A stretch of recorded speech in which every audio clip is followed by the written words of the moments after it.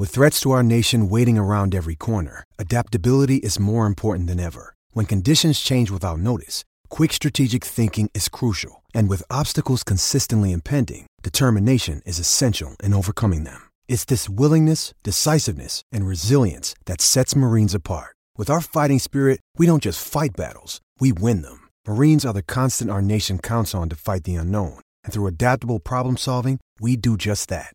Learn more at marines.com. For many of our local darts players, they're going to have a very big opportunity the next weekend to qualify for the World Darts Championships with the Oceanic Darts Masters. New Zealanders have quite often been able to compete, but of course the last few years COVID has ruled that out. But there's quite a few Kiwis travelling over this coming weekend, and Micky and I are kind of going to run through some of the players to keep an eye out on for that, and also discuss Damon Hetter's incredible win at the Gibraltar Darts Masters. Micky, mate, how are you tonight? Yeah, g'day, Ben. How you going, buddy? I'm doing all right. That's good to hear, mate. Very good to hear. How excited are you for the Oceanic Masters this coming weekend?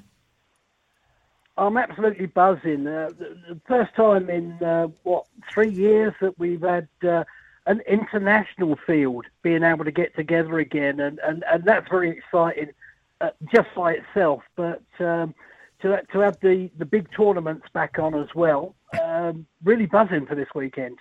Yeah, it should absolutely be incredible, and I'm expecting a really big player turnout, of course, with a whole lot of Australian players and New Zealand players as well, just fighting for one spot at Ali Pali. Yeah, look, it's going to be very, very tough, but whoever does take the clinch the final spot will know they've had to work incredibly hard just for that privilege. Exactly, and boy, Raymond Smith has already qualified, and of course Damon and Simon, who compete on the PDC, will also be there, so we'll be hoping to add another Aussie to the ranks there. Who are some of the guys that we should keep an eye out for? Because I know there are some very talented guys. You might have seen some at the recent Queensland and New South Wales Darts Masters, and there's quite a decent or a really good talent depth there in Australia. Well, it certainly is, and thankfully during lockdowns everybody kept on practicing because the darts they've been producing has been somewhat sensational to say the very least. But Gigi, Gordon Mathers, he will be having a go at the Oceanic. So obviously he's been on the PDC circuit after gaining his tour card at Q School. So there's a big name to watch out for. The likes of Matt Mullen, Jeremy Fagg, Stevie Fitzpatrick, Robbie King. I mean, there's just so many at the moment that can do it. Tim Pusey, the Magnet, another one that's more than capable. It's going to be a very, very strong Australian field, and I believe with the guys and that coming over from New Zealand, it's an absolute plethora of New Zealand talent as well. Yeah, boy, it looked absolutely. I don't know if you've kept up with the scores from today, but it looked like an absolutely brutal field. Absolutely, tough.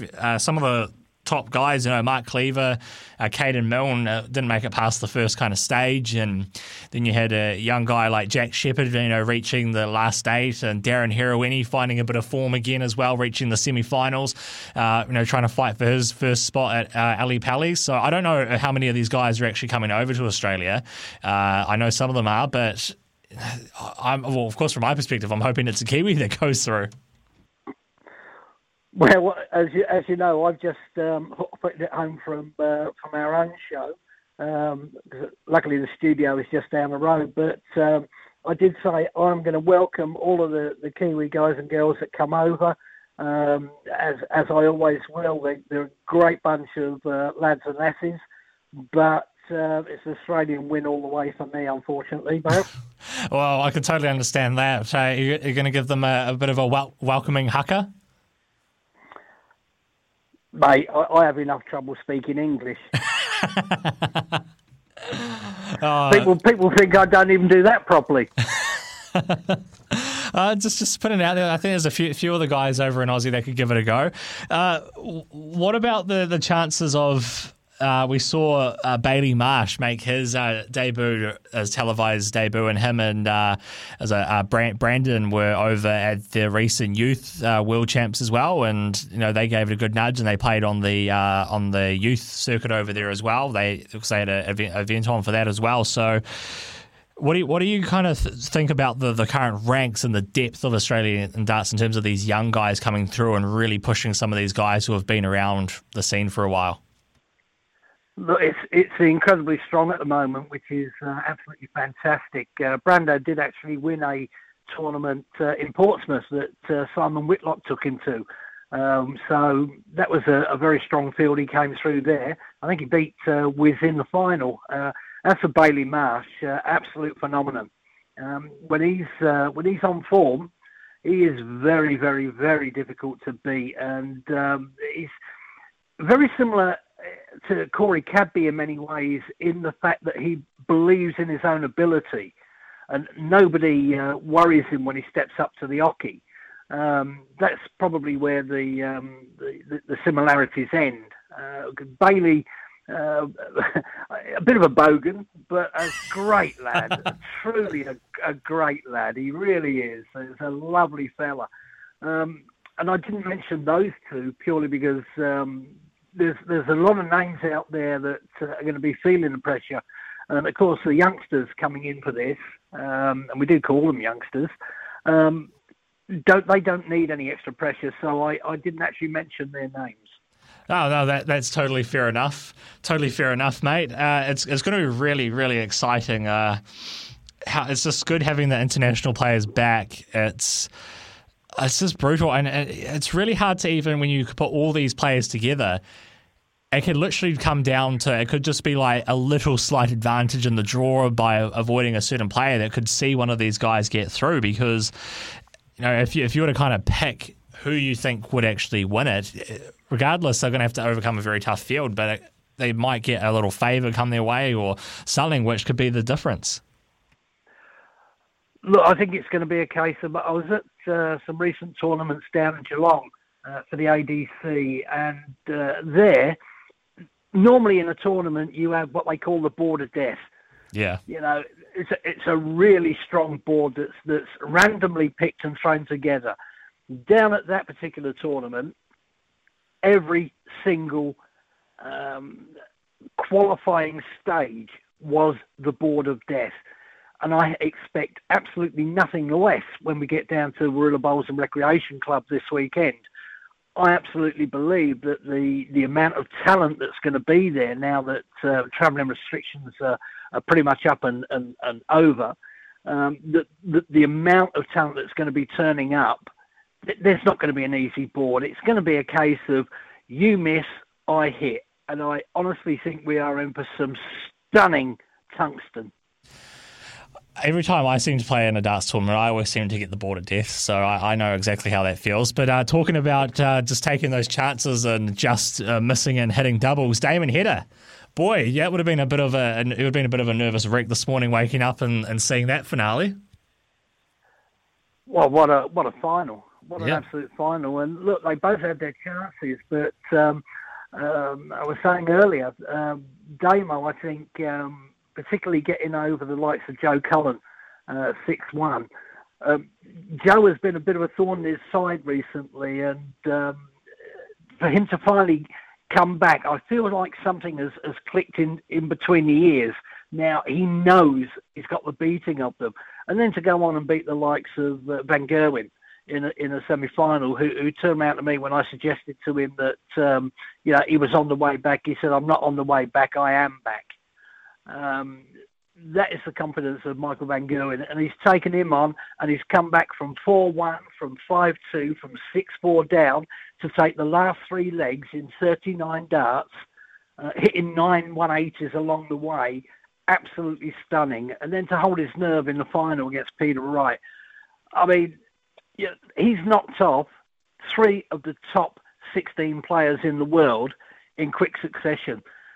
That is going to do wonders for Damon Hedder, and I expect him to do exceptionally well. I know we've got a European one coming up in a couple of weeks' time, but I expect Damo to go very, very deep now in the Grand Slam.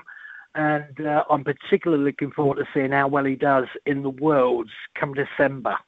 Yeah, great time of the year to hit form because it's just darts for a long way from now to the end of the year. And Damon's drawn Vincent van der Voort in that first round of the European Championship, and the Grand Slam draw is not done till closer to the time, I believe. I've messaged Damon, of course, to congratulate him, but I was kind of wondering, do you think part of it, because it was a bit of a surprise. I don't want to be mean saying that because Damon's a top player, but he would probably admit himself his form probably hasn't been there of late, and I wasn't too sure if that was just because he was just happy coming home after such a long time being away, but he's kind of now got over that hump and now he's back over there, he's back in the grind of things, and that's probably helped contribute towards the win. Yeah, well, I mean, he was very forward in saying that when he got back to Australia that he didn't spend a lot of time on a practice board because he'd not been home for close to 3 years, so it was more important that he caught up and spent time with his family. But I think it was quite poignant that Peter Wright said in his runners-up interview that Damo has been unlucky in the fact that in a lot of the tournaments he's been playing in, he's been drawing the tougher players, and he's been losing by the odd leg here and there. He's been taking it down to a final leg or missing out by the odd one here and there, and that's he was going out in his sort of like first round propers, which is very unlike Damon. He's one of these lads that. He quietly goes about his business. You don't generally get too much theatrics from him, apart from when he wins the World Cup of Darts, of course. But at the end of the day, I just think it was that little mental thing that was stopping him. Players seem to be the monkey on his back, and I think he's just shoved 3 of those straight off now. He knows he's got the beating of Cullen, of Van Gerwen and Peter Wright. And he knew this before, but I think it's finally registered now. And being back, obviously, over in the UK and going around Europe on the tour, he's obviously back into that frame of mind, and obviously he's picking up his practice routines again. So I think it's a little combination of things that's really propelled him towards this win. And it's a win we knew was coming. It wasn't a matter of if, it was when. And now he's got this one. I want to see him push on. Micky Brock, thank you so much for your time tonight. I'm assuming the latest Darts Down Under episode will be up on your Facebook page very, very soon. It will be very, very shortly. Young Mr. Jones will be popping that up on our Darts Down Under site. And the interview I did with Rod Harrington is actually on our YouTube site. So if you want to catch up with that one, just go to Darts Down Under YouTube. You'll find all the interviews there. We will do. Micky Brock, thank you so much for your time tonight and all the best, and we'll talk again soon, eh? Absolute pleasure, mate. Anytime. Micky Brock there from Darts Down Under.